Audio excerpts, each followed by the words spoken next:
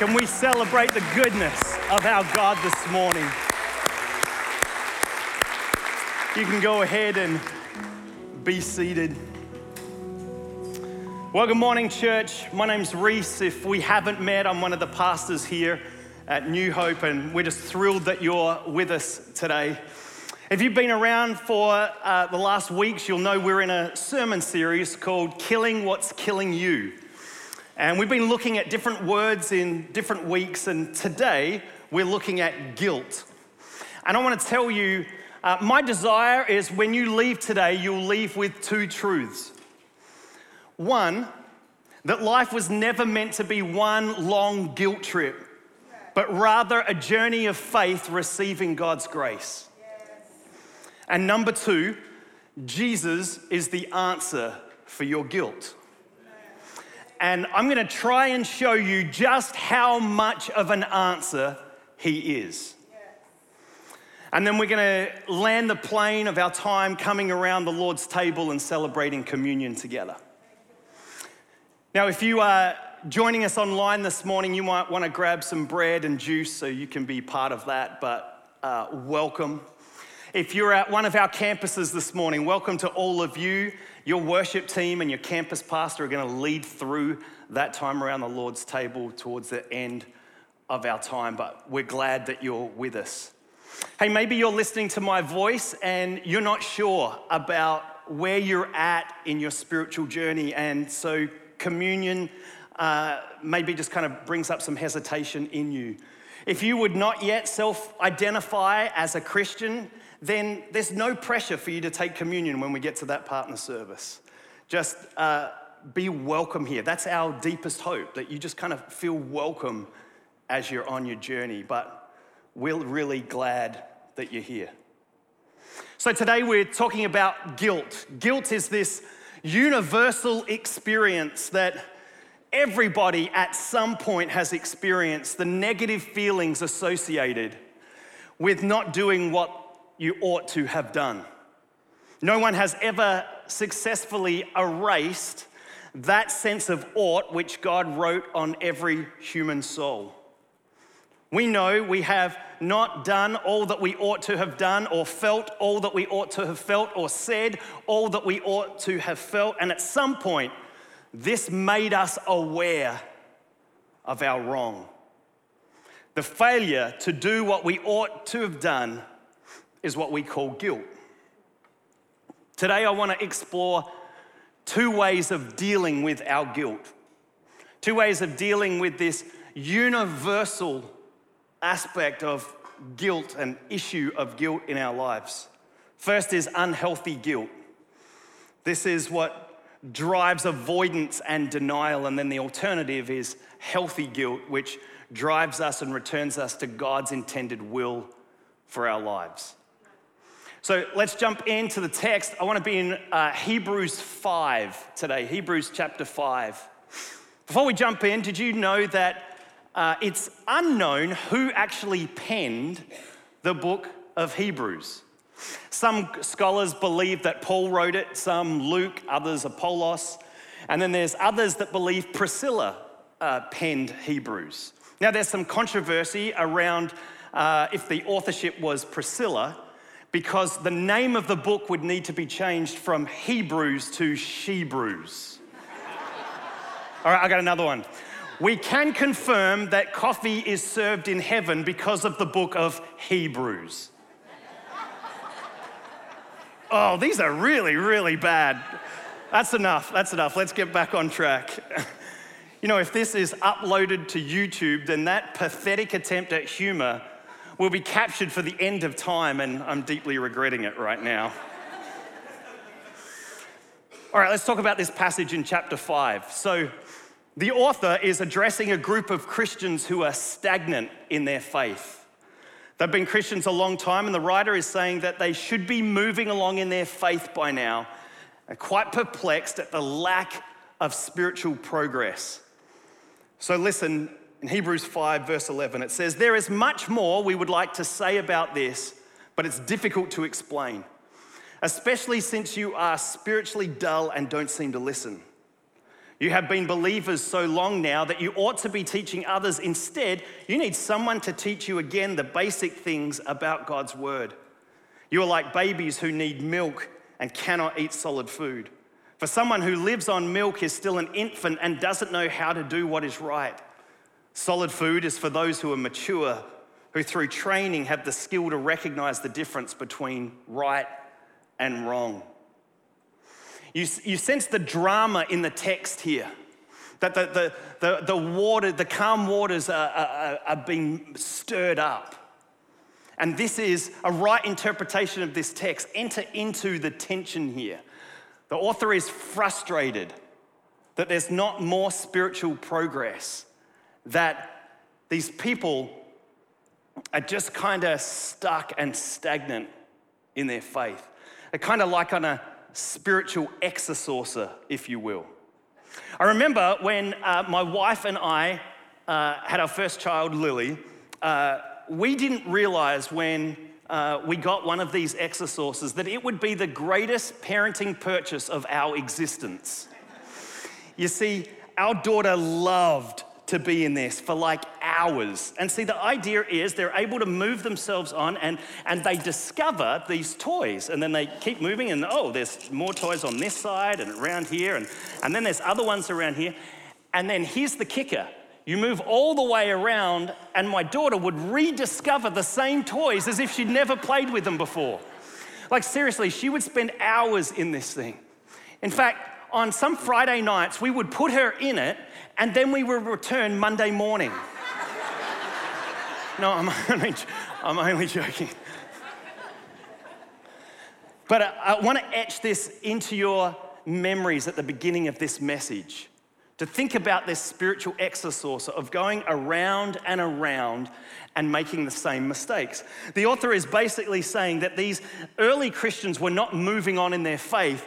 They were discovering confession and repentance and then moving to salvation in faith and then baptism and then on to prayer and eternal life and then going all the way back around as if they were discovering confession and repentance all over again and then faith in God and then baptism and prayer and eternal life and just continuing on and on.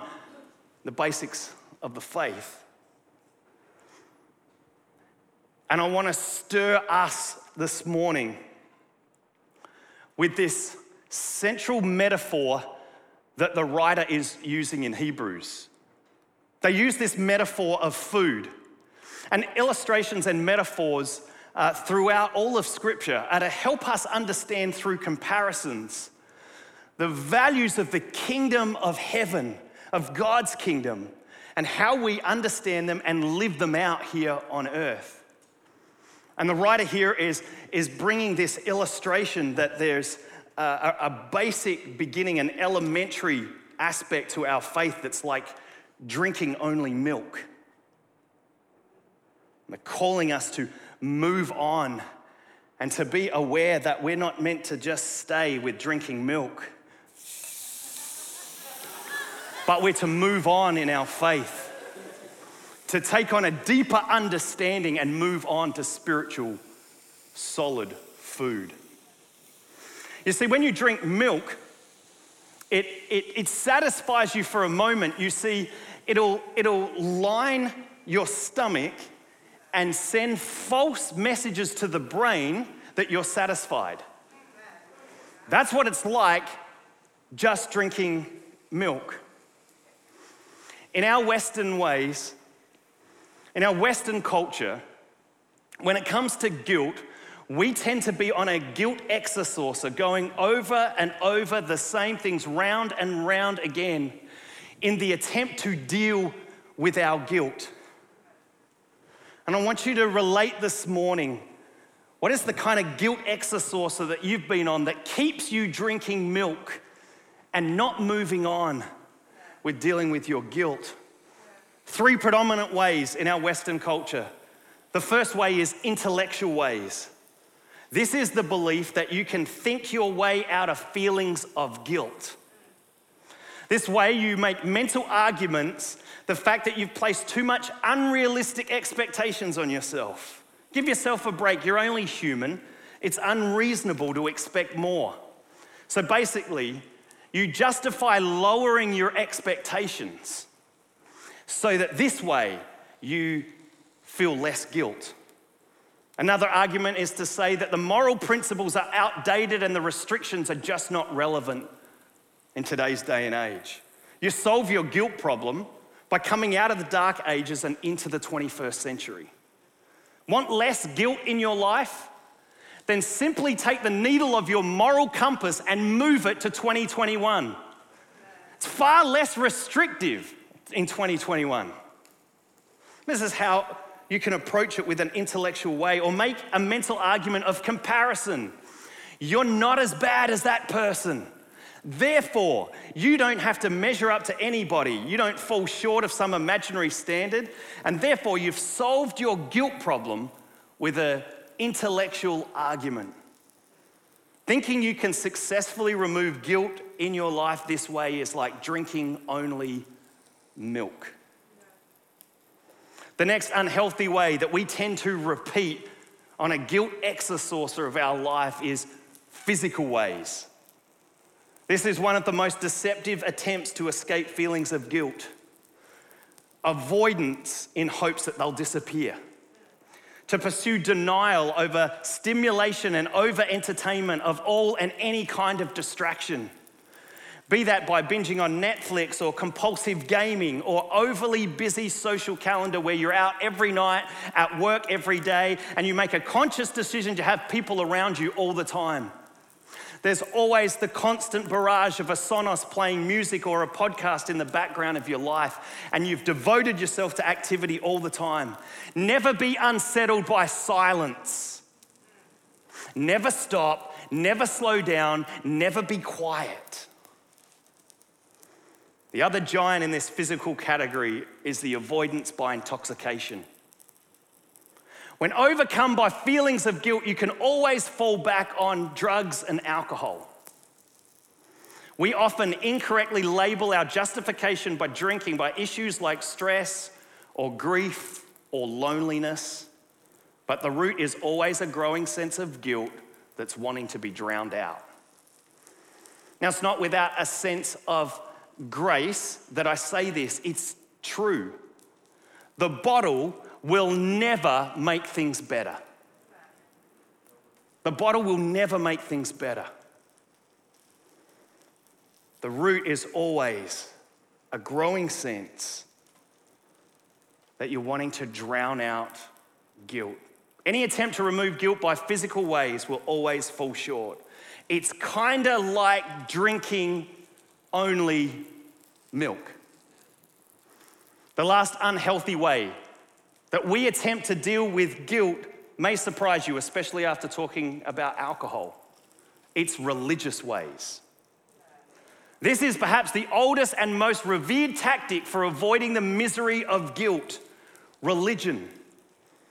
This way is the most deceptive because it comes closer to the answer for guilt. What intellectual and physical ways generally overlook is the ultimate cause and the root of guilt is there is a righteous and holy God whose will for his creation is being ignored and being disregarded. The means that religion has developed to deal with guilt is attempting to placate or appease God with good deeds and religious rituals. To be fooled into this notion that a debt of one's wrongdoing can be removed and paid back through good works and religious duties is a monumental mistake. The falsehood of dedicating one's life to religious activities in the hopes that they will deliver a reprieve from the depth of guilt is simply ineffective. It's completely inadequate method and strategy. Friends, let me say it plainly. Religious practices cannot remove or compensate for your guilt. Believing that your church attendance or Bible reading or being baptized or taking Holy Communion is what makes you right before a just and righteous and holy God is kinda like drinking only milk. And we end up living in a constant guilt exorciser going around, to making mental arguments, to moving our moral compass, intellectual ways to deal with it, moving on to physical ways where we keep ourselves so occupied that we never slow down, or we go to the bottle and we just say, tonight, I just need to dull out the sense of the guilt in my life, and then we move on to religious ways, because then comes Sunday, we don't change our behavior, we just come here on Sunday and give God an hour and a half of our time and appease the sense of guilt in our life, and we go round and round and round on the guilt exerciser. And we've been called to move on from milk. Some translations say to move on to spiritual meat. Some of you are wondering if I was going to turn that steak.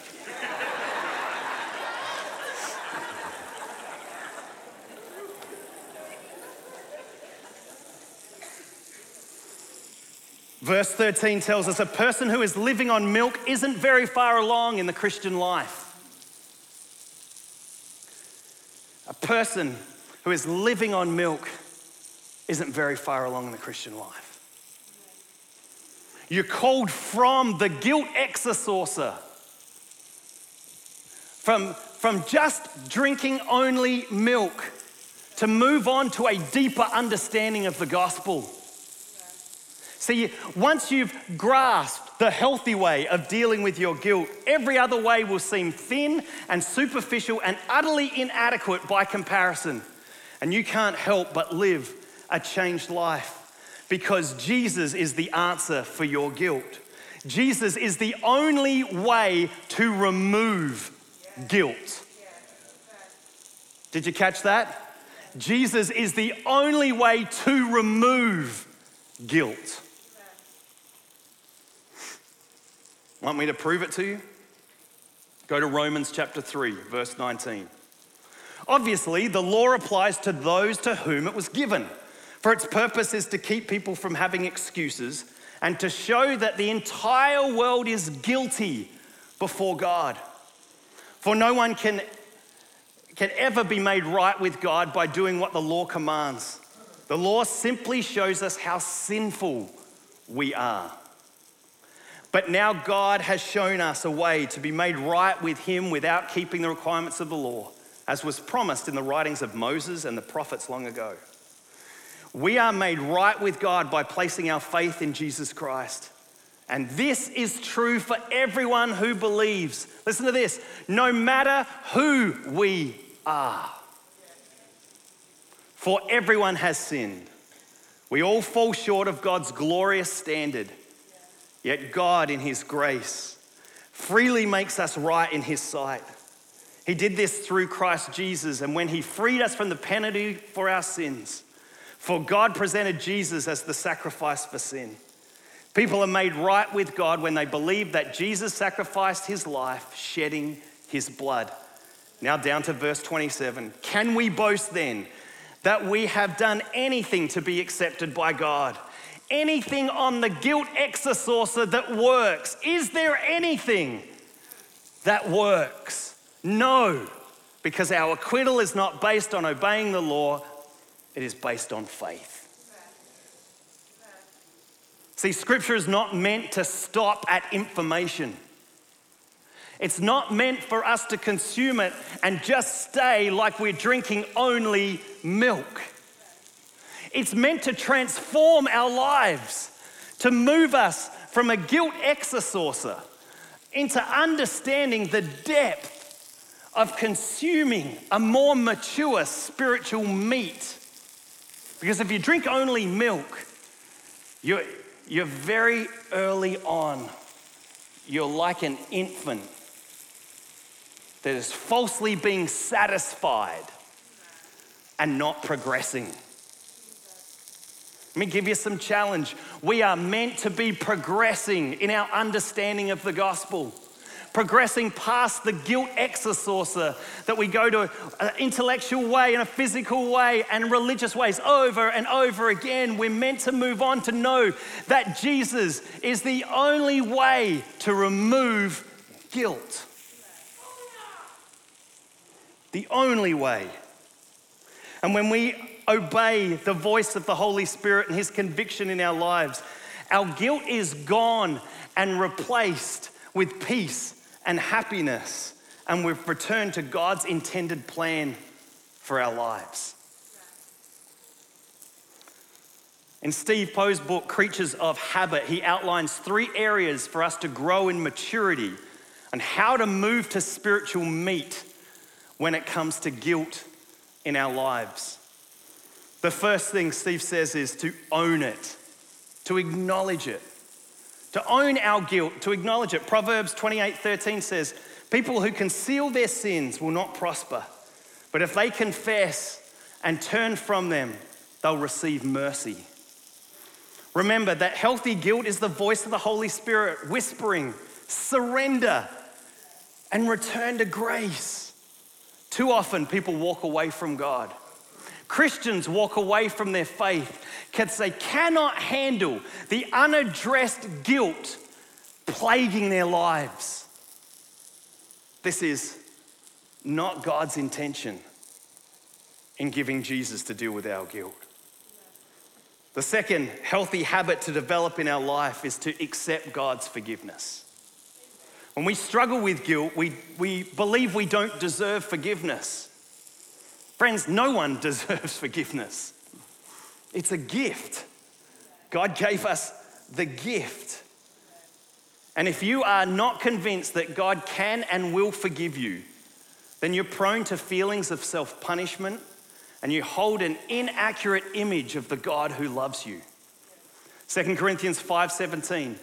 This means that anyone who belongs to Christ has become a new person.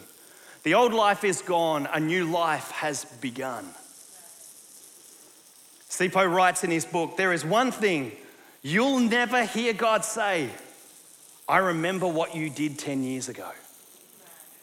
No, God said, it is forgiven and it is forgotten.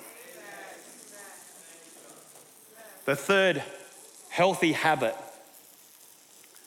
is to forgive yourself.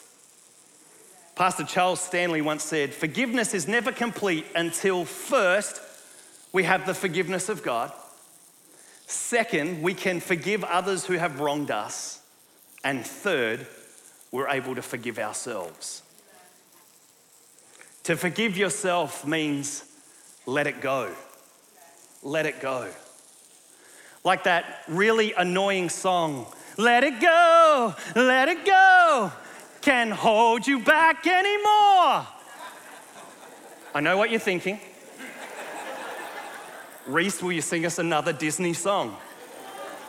I'm not going to do that. But some of you are beating yourself up about something you did 10 years ago. And that's why the last movement is to understand that you've been forgiven and forgotten when you confess and repent before a holy God. He has made a way where Jesus will remove your guilt. You need to let it go.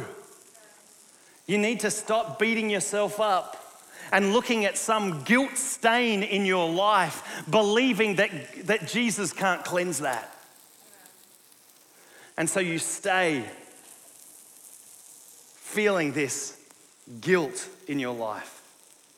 An old Jewish scholar put it like this: no, dear brothers and sisters, I have not achieved it, but I focus on this one thing, forgetting the past. Listen to me, some of you need to hear this. Forgetting the past and looking forward to what lies ahead. I press on to reach the end of the race and receive the heavenly prize for which God, through Christ Jesus, is calling us. Listen, friends, it's never too late. See, we serve the God of the second and third and fourth chances. Don't spend your life feeling guilty about past mistakes. You can't go back. You can't go back, but you can begin to start a brand new end.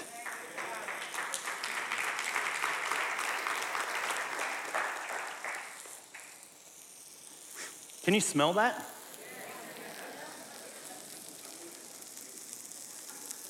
There's an odor to guilt, and there's a fragrance to forgiveness. Listen to this, 2 Corinthians 2:14. But thanks be to God, who always leads us in triumphant procession in Christ, and through us, spreads everywhere the fragrance of the knowledge of him. For we are to God the aroma of Christ among those who are being saved and those who are perishing. Let me ask you this morning, those that are around your life, your friends, your family, your co-workers, fellow students, those people that God has crossed your paths, do they experience an odor of your guilt stains? Or do they experience the fragrance of forgiveness? You see, the fragrance of forgiveness makes us hunger after the things of God. Is your life causing people around you to hunger after the hope that you've found in Jesus Christ? Or are you spending time on a guilt exorcist going around and around and around, and there's this odor of guilt? We are meant to spread everywhere the fragrance of forgiveness. Isn't that cool? The fragrance of forgiveness is spread everywhere through us. And to God, we are the aroma of Christ to those who are being saved and to those who are perishing. We're called to be people who have received forgiveness in such fullness and completeness in our lives that there's a fragrance that comes away from us.